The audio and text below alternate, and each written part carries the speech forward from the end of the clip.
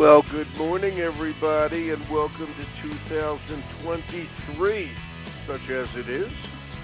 My name is Larry Jacobs. This is our first show of the year on our Pre-K-12 Education Talk Radio, and thanks so much for being here with us on this kind of dreary morning here in Maine, okay? And we're going to have I'm going to have a show to maybe brighten you up a little bit and get you thinking as the new year begins. I've got Maureen Kelleher here. Maureen Kelleher.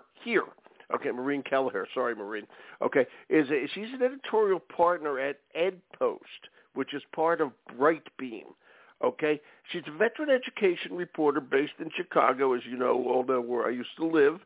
Okay, and she has her work featured in a whole bunch of places. We're going to talk today about an article called Jane Crow, Then and Now. Okay, and it's an article that explores how white women, okay, as mothers and teachers, have historically used their position to preserve systems of what they call oppression, okay, and perhaps racism, and how that history might still be happening today, okay, and how we have to be aware of this, okay, and look at it not only from a historical perspective, but also from a current one. So at any rate, okay, wow, really something. Anyway, I'm Larry Jacobs. It's great to have you here. It's going to be great to talk to Maureen. We're going to archive the show over at ace-ed.org. That, of course, is the home website of our American Consortium for Equity. A great show for that. Okay, the American Consortium for Equity in Education at ace-ed.org. Everything we do is over there. Our magazine, Equity and Access Pre-K-12, all the podcasts are archived over there. Links to our websites, which are teacher-retention.com, teacher-retention.com, and seltoday.org, and a whole lot of other information that our wonderful editor, Maya Appleby, puts up there. So please check out ace-ed.org. Again, this podcast will be archived over there. So let me say a big good morning, too, into Chicago, my old hometown where my kids were born. Hello, Maureen. It's Larry here. Hi, Larry. Thanks for having me. Happy New Year. Same to you, my dear. Same to you. Where are you in Chicago? I am on the south side, not too far from the stadium where the White Sox play. I've heard of Comiskey Park, by the way. I used to live, however, here is the great Civil War in Chicago. I lived far north, okay, in Rogers Park. Okay, so I was a Cubs fan. What are we going to do about that, Maureen? What are we going to do about that? Well, Larry, I'm just going to tell you, I was a North Sider for 17 years, and when I bought a house down here, it's back of the yards, home of Upton Sinclair in the Jungle. I joked about having housewarming party invites with a little Cubs hat and a little arrow and a little Sox hat. What can you say? There you go. Kind of a meeting of the minds there to bring it all together. Okay, it's nice to have you here, Maureen. It really is. And I think the weather was pretty good. You guys survived that big storm, okay, in that freezing cold weather a couple of weeks ago. I'm in touch with my Chicago friends. Yes, and now it's probably a lot like Maine. Yep, gray and dreary, but not too cold here today. Exactly. Gray and dreary and about 40 degrees. So there you go. Same weather. Okay, so why did I move? Well, I moved here because there's a lot of trees here. Okay, but we'll just move on this. Okay, Maureen, you have a tremendous background, okay, in education writing. You wrote this article, I assume, am I correct? Or did you edit this article? Right. So, I'm the editor of this package. I wrote a bit in here. So this is more than one article. There's a whole lot of stuff in here. Thank you. Just so you know, if you go to edpost.com, where you search Jane Crow Then and Now in Google, you'll find our whole multimedia site, which has some historical and journalistic pieces. It has a number of reflection essays from teachers. It has a multimedia gallery of the women we call accomplices. They are the white women who bucked the trend and worked hard for educational justice for particularly black people and young black women. And I'll tell you a story about one of them later. And reflections from contemporary teachers thinking about like how they can bring what we call cultural humility to their work. So it's a greater understanding of I am also a former high school teacher, I should say. I did that before I started journalism. I taught English. What did you teach? Oh, I taught high school English. Journalism, so I hope so, yeah. Okay. Yes, totally. Right. English, so journalism, that makes sense. Yeah, right. Just getting out of your own head to understand your students and their cultural context and how that affects how you relate to them in the class. Chicago girl. Yeah. By the way, I forgot to mention to you, I'm sure you're familiar, you have kids, with Chicago Parent News Magazine. Oh, yeah. Yeah? My wife founded that. Yeah. My wife is the founder. Yeah, look on the cover. You'll see her name, Carolyn Jacobs, along with her partner, who's since passed away, unfortunately. Oh. Okay, how about that, huh? There's a little bit of Chicago. How about that? Yeah, I'm a fan of Chicago Parent. For you. You can say you talked to the husband of the founder of Chicago Parent. I meant to mention that at the beginning. Okay, many years ago she founded that. Okay, and wow, this is really something. By the way, I meant to tell you, I went to brightbeam.org. Okay, the site isn't operating. And then I tried Brightbeam Network. What's going on? Okay. Here's what's going on. Brightbeam is the publisher of EdPost. Okay. And we're in the process of developing out the Brightbeam site. But in the meantime, edpost.com is our flagship site, which is where all our articles and such are. Yeah. Okay. So find us at edpost.com, totally, and watch for Brightbeam. When brightbeam.org really launches later this year, there'll be a lot of really great education information there. We're working with a lot of really good partners, like Future Ed, probably Serpy, some other folks. Phyllis is going to be on my show next week. I was just talking to Phyllis. Oh, wonderful. Oh, that's great. They're wonderful. Yeah. We love them. And so, basically, we want to be kind of the readers. We want to be the Reader's Digest for them. So right, they're terrific. And listen, when all this happens, I know Stacy is listening. When all this happens, get back in touch with me, and we'll get you back on and get it rolling out there. Okay, assuming you're going to have a good time, which you already are on this podcast today. Okay, so this is going to be good. We're going to get and we're going to get it all together. And I have to say, when I was talking about what this. What your project, what this article is about, what this show is about, I felt a little bit uncomfortable, okay? And I'll be honest with you on that. I want you to kind of put it into a perspective, okay? Because we said that quote. I'm going to read what Stacy gave me. Stacy's the PR firm, okay? Stacy Finkel. We're going to explore how journalists and advocates, how white women, as mothers and teachers, have historically used their position to preserve systems of oppression. Now, obviously, there's a zillion white women who don't feel that way, okay? But we're talking about the people who reacted, I think we're going to say this way, racially to this, and how that's been an ongoing challenge. And a lot of those people are, in fact, white women, okay? But I don't want to indict all white women. I want to say this the right way. You know what I mean? So help me out there. Right. So I'll do my best to help you out there. And as a member of the group under discussion, I'll do my very best here. So, I mean, what we're talking about here is kind of challenging paradigms, and I'll use words that get people's back up. But I'll tell you, when I was a college student, I had the great fortune and the real honor to be able to take a class with Bell Hooks of blessed memory. Mm-hmm. Do you know of her? Yeah. I do not. And I was in that.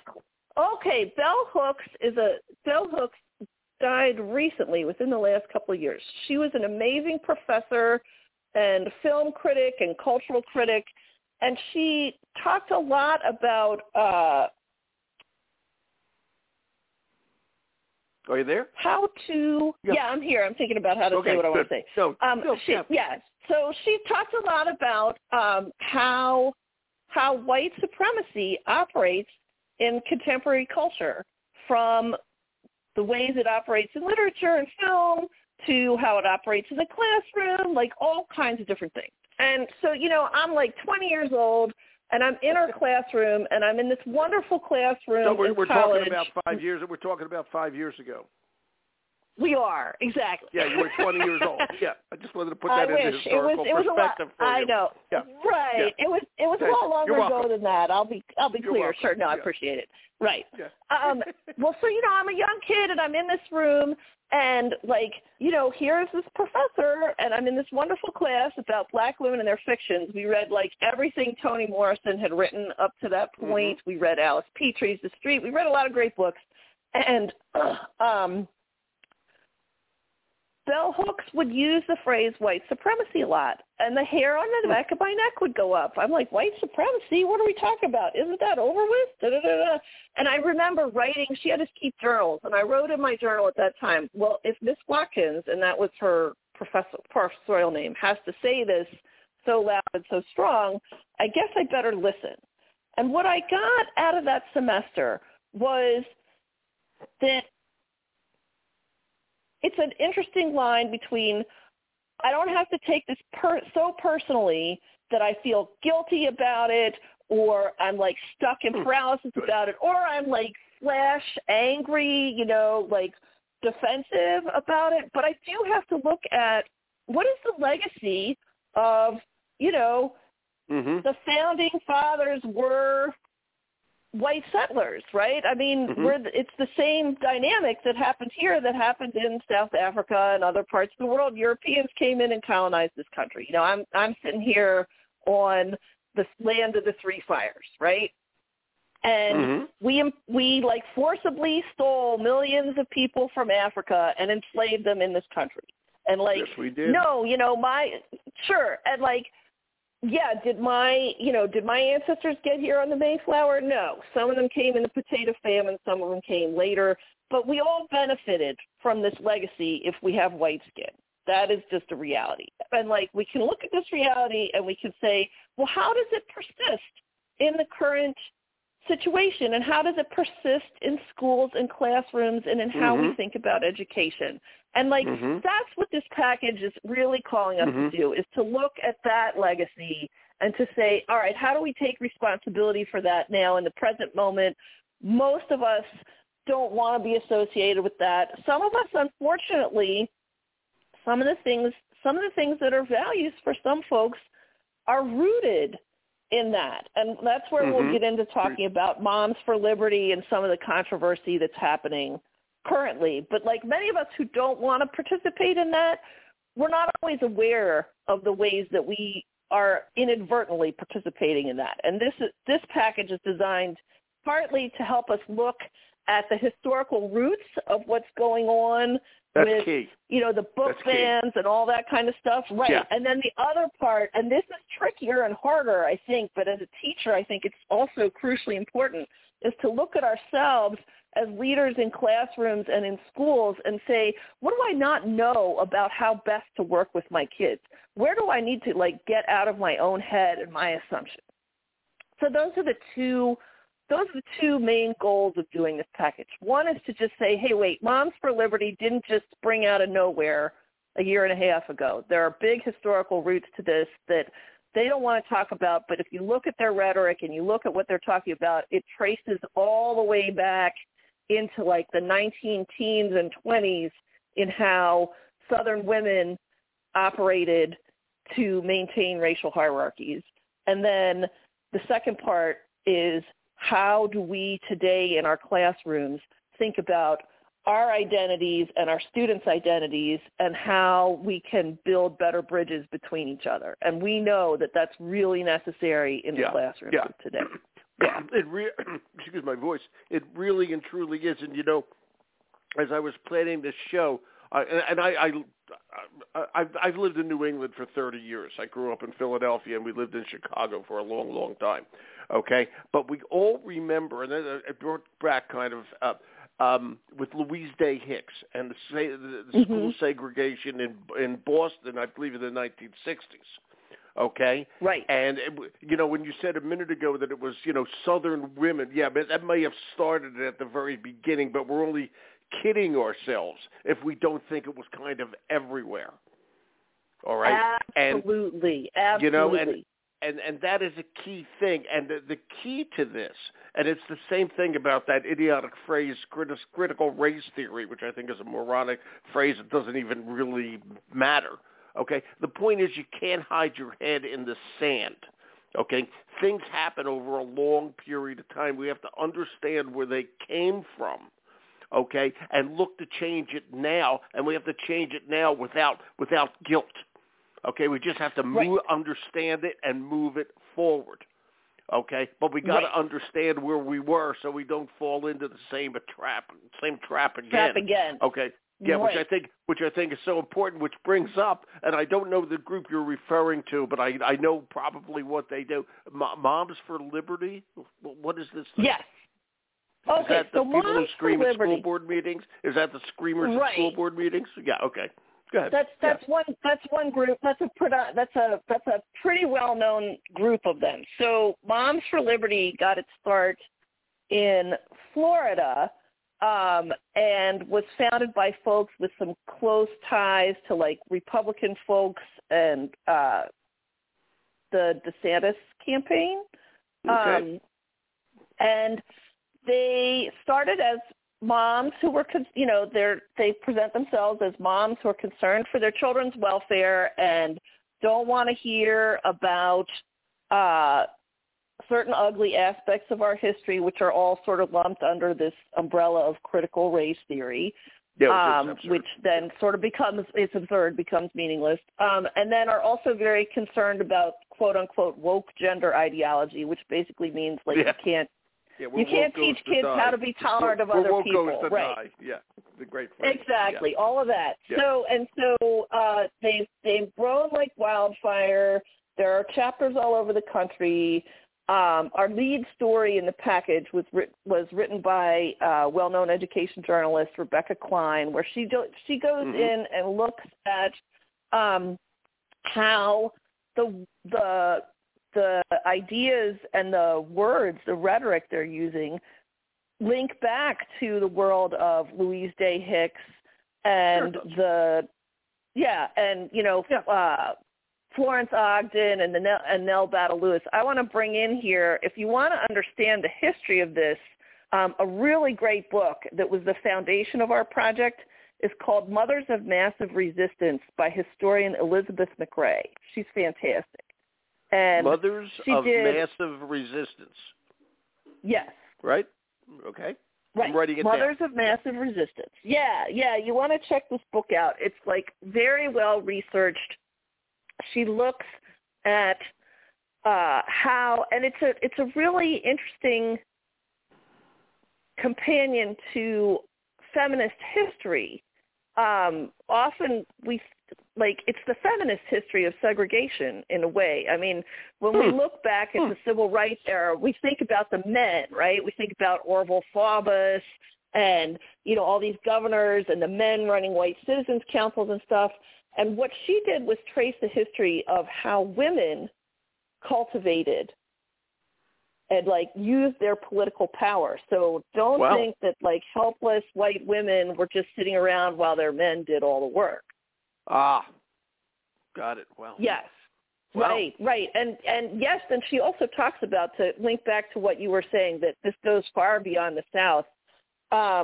Without question. There were networks. Yeah, without question. Oh, totally. There were networks of like-minded women, across the country in the 40s, 50s, and 60s. In fact, the article that Rebecca wrote for us leads with Pasadena book banning. Actually, I think it was book banning. It was definitely a curricular argument, and the superintendent got thrown out. And so, you definitely check this out. But if you really want to go deep, Mothers of Massive Resistance by Elizabeth McRae is the book that you want to read. That sounds cool. I was a former history teacher, and that's the kind of thing that I do like learning about, because it's a little deeper look at history.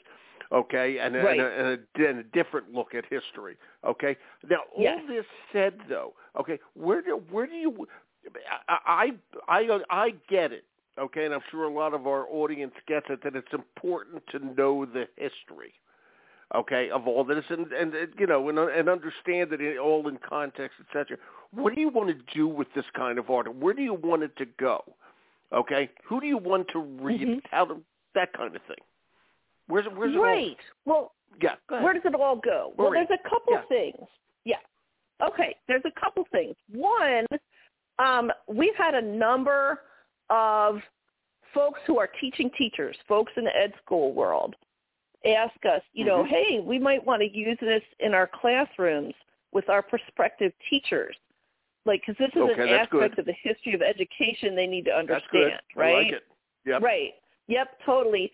And I want to mention our gallery of accomplices because there are a lot of, like, actual, there are a lot of white women who, even in their time, were, leaders and willing to challenge prevailing ideas, right? And so, like, that's important models for many of us today. Like, if you're Agreed. in a school system where, I've been talking with folks who are connected to teachers in Arkansas and Mississippi who have a lot to say about what's going on with the curriculum restrictions right now, and they're afraid to speak out.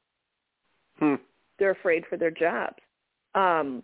So we're trying to figure out how to tell those stories, but in the meantime, those folks need historical heroes and role models, and our gallery of accomplices provides some. I'm thinking about Myrtilla Minor, who taught in Mississippi. She taught plantation daughters, but she wanted to teach children of enslaved people, and that was illegal, right?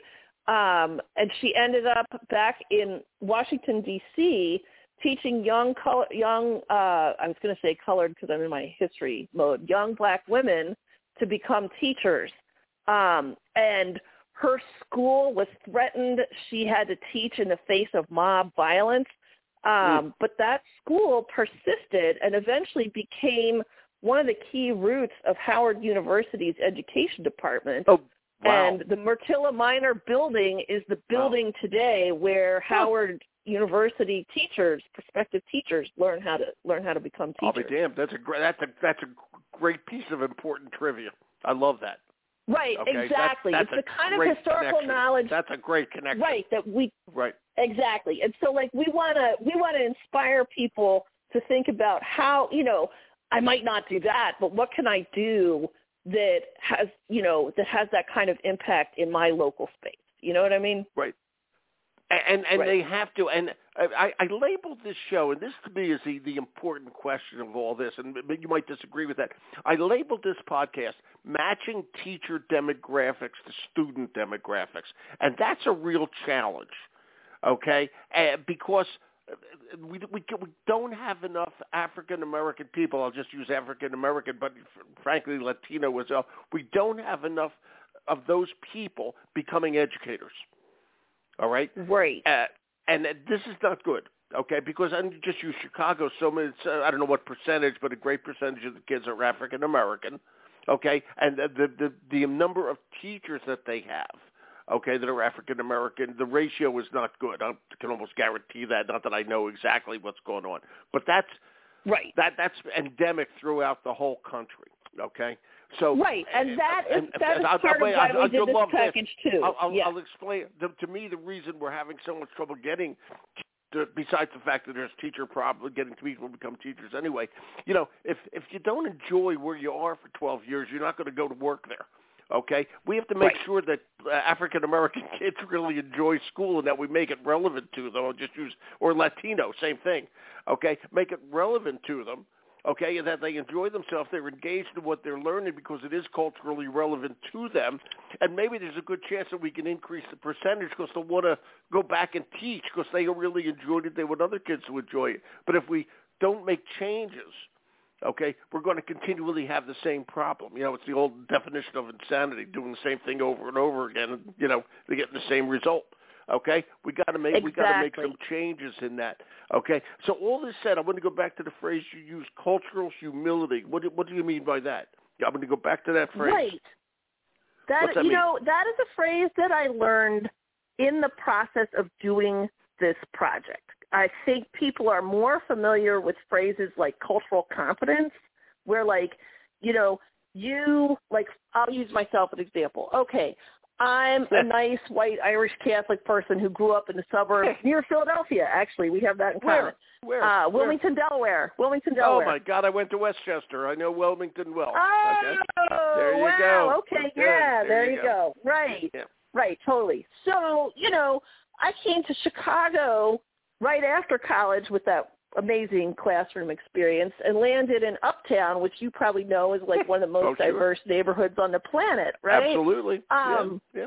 Right. And I was teaching returning high school students, young people who had left high school and came back. And what was interesting there, this is just a quick aside, but I would ask them so, well, how come you dropped out? And they're like, I didn't drop out. I was dropped. And I was like, what do you mean? And that's actually what fueled my journalism career was understanding what push out meant and the whole dropout factory thing. Wow. Yep. Yeah. Anyway, so that whole year, I just learned a lot, everything from having a conversation with I had really small classes. I had this one English class with 5 guys in it, 5 young African American boys. And our school, so this is an alternative school. So they could go out for lunch and there was a sandwich stand across the street, and they'd run across, they'd get their sandwich, they'd come back. And it was a warm day and the windows were open. And I heard one of them hollering at a girl, a line or whatever. And they came back in and I was like, why are you bothering that girl? And they're like, what do you mean? And we had this big conversation about is it okay to talk to people you don't know on the street? Right. And for the guys, and I think a lot of this is there's a lot of folks in Chicago, the Chicago to Mississippi Great Migration link is really strong. And so there was a lot of cultural expectation. Hi, how you doing? Answer people, yes, it's okay to make an overture, but you don't take it too seriously if they say no, right? And I didn't know any of this stuff. I was like, I don't want anybody to talk to me walking down the street. Learning these things, or learning who are the important figures that not just my students need to hear about. This is the other thing. When we talk about the changes we need to make in curriculum so that everybody sees themselves in the curriculum, that benefits all kids. All kids need to know these corners of history that we have chosen to de-emphasize, right? People need to know, Black History Month beyond Black History Month. Black History Month started as Black History Week, right? It's grown to a month. I mean, it's very challenging to a teacher, how to weave that stuff in all year long. But that's what ultimately we want to be doing, right? Yeah. And we want to do the same thing. I didn't know until my daughter was little about I'm going to get this wrong because I'm not going to remember the name of the people right, but the Melendez case, the Supreme Court case before Brown, where the Supreme Court struck down segregation of Mexican-American kids in California. I remember something on it, but I couldn't tell you any details. I can guarantee you that. Right. Okay, but I remember something. Well, Right. Well, where I learned about that was a children's book by a wonderful author named Duncan Tanatia. Separate is Not Equal is the title of that children's book. I found it for my daughter. Her dad is from Mexico City, so we have made a strong effort to make sure that she knows the history of Mexican folks and Mexican Americans. So I've learned a lot in that process. You know what I mean? And so that's what cultural humility is, basically that openness to an awareness that I don't know everything. I need to know more. I need to know what's going on in all these other things in the world and in cultures and in parts of history that maybe I didn't learn in school. And so that's really what it is. We didn't learn a lot of it in school, at least in my point of view. We taught Western civilization from a Western and Caucasian from a European, I should say, point of view. Yes. Okay. And, boy, there was an awful lot going on that we didn't know about, okay? And we never learned, and I guess that's what lifelong learning is all about. We got to make sure that the schools that the schools make sure that kids understand there's a lot we're not teaching you, but we're going to teach you how to find that stuff. And how to find it, and yes, that's the key. And then also there's more opportunity. Like as that starts to filter in, it grows. You know what I mean? Like Black History goes from a week to a month. I just was able this fall to go to the Smithsonian Museum of African American History for the first time. Sure. Yeah. Have you been there? No, I have not. Have you been there yet? I have not, but I have. Okay. I have read about it. Yeah. Right. So like when and you walk through, I know it's good. Right. Exactly. Yeah. Right. When you walk through and you see the history of European colonization, and like on one side they show it to you through a European lens, and on the other side they show it to you through the African lens. Yeah. And it's fascinating. Yeah. What I find interesting our about that capacity to be able to do more of that. Yeah. Yeah, and what's nothing's wrong with it per se, but I'll just say it this way: what's wrong with it is that we need a separate museum to show that. Okay, we really just need a museum of American history that encompasses that. Okay, but our former institutions didn't do that, and we had to create a whole separate, one to tell the story. When it's really all the same story, we just forgot to weave it in. Okay, right, so exactly. The challenge now is how to weave it in. Well, and another place that's cool on this, and I realize we're like getting far from Jane Crow here, but this is all the point of doing our Jane Crow package. Years ago, like 8 years ago, I was at the University of Pennsylvania Museum. That's a museum I loved as a kid. So for folks who don't know it, it's full of like the ancient civilizations of like the Middle East and Egypt and some of Greece. So like what we call quote unquote the cradle of civilization, right? Yeah. Well, what the museum was starting to do then, and I haven't followed up, but I'd like to know more, is that they're really trying to show how that set of history fits into like global history worldwide. Yes. So like they had like a timeline that would show you what was happening in like Asia with like Chinese history and with like the history of the Americas and the Incas and the Mayans and the Aztecs and all of that, and they'd run this set of timelines like in parallel with all of that. I was like, gosh, I wish I had been taught history this way. It's hard for me to get my head around it, and like I feel like my daughter is growing up in a world where, and she happens to be like a big geography and history buff. I love her already. That's great. Oh, you would love her. She's awesome. Yeah. I'll point you to a book. Just growing up with that different sense. You know what I mean? Anyway, go ahead. I'll point you to a book, and it's called The Silk Road. Mm-hmm. Okay? That's a historical book. And, one of the things which I love about, and I taught history, okay, and I taught it wrong. Okay, but one of the things was that we called the Middle Ages the Dark Ages, okay? Right. They weren't dark. Okay, they weren't dark. The rest of the world was flourishing. Europe was dark, okay? The rest of the world was flourishing like crazy, okay? And we never taught that. We taught that those were the Dark Ages. No, they weren't. And what you were talking about, the museum, opened your eyes to the fact that there were flourishing civilizations, learned civilizations, brilliant civilizations, all going on while we were trying to figure out how come everybody's got bubonic plague and dying. Okay, it's just ridiculous. Okay, and we taught it wrong, and it's good that you're doing it. That's why this stuff is so important, so that we begin to understand that there's more to the story. And I think that's what we're really trying to do here is put all this into perspective. And I think one of the things you're trying to do with these articles, there's a political side to all this. All right? And the political side is these people screaming and yelling at school boards, which I hope is dying down a little bit. Okay? But they're screaming and yelling, and people do have the right to question a school board. I don't mean to say that. Okay? And they should ask, why are we doing this? And I don't, but there's got to be a majority rule. Okay? And there's got to be a rational discussion of it. And that's what we're talking about. We just can't go off willy-nilly, okay, screaming and yelling at each other. And that's got to tamp down a little bit, Okay? So, all this said, we got to leave in just a couple of minutes, Maureen. I could go on, but we got a time limit here. Okay? I'm curious. So now we got this. We're going to put this in perspective, hopefully, for future teachers. Okay? And for teachers there now. Okay? I'm going to ask, do you want teachers to read this? You want parents to read this? Again, it's edpost.com. We do. We want Jane Crow. Yeah.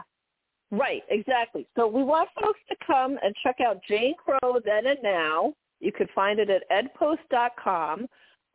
There are a lot of essays from teachers. So it's teacher-to-teacher talk, and it's specifically white women teacher to white women teacher talk. And I'd love for lots of parents to read it and to think about, who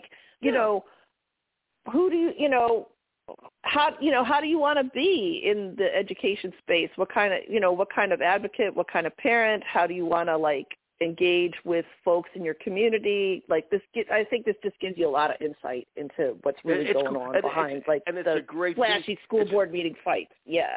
Yeah, and it's a great, we read about the fights in the newspaper, okay, but we have to put all that into perspective. And I should say school boards need to read this to understand where all this is coming from, okay? Right. And see how it all worked out and how you work these things out. And that's the whole thing. I mean, it's just amazing. So this is all at edpost.com/Jane Crow then and right. Yeah, Jane Crow Then and Now. Yeah, Google Jane Crow Then and Now. That's probably Google the easier Jane way. Crow Then and Now, and it will come right up. Exactly. There you go, and it's great stuff. And Maureen, it's a pleasure to meet you. Okay, please, when all the Bright Beam stuff happens, let me know, and we'll get you back on where you can talk about all the good stuff you're doing on that end. Okay, and Phyllis Jordan, my good friend from Future Ed, will be on the show next week. You're one of your pals that you work with. Okay? Exactly. I'll be listening. Thank you so much, Terrific. Larry. Great to meet you. Oh, Maureen, thank you. You have a great day, and again, Happy New Year. Okay? Thank you, Thank you. Thanks. Bye-bye. And a big thank you to my friend Stacy Finkel. Thank you, Maureen. And to Stacy Finkel, my buddy, a longtime friend who put this together for me. This was a great show. I'm so glad she did this. Okay? And we put it all in perspective for you, etc. Maureen is a very, very well-respected, award-winning writer, so please check it out. Just go to Google Jane Crow Then and Now. We're going to archive the show over at ace-ed.org. I wish everybody a Happy New Year again. It's January 3rd. My name's Larry Jacobs. Thanks for listening.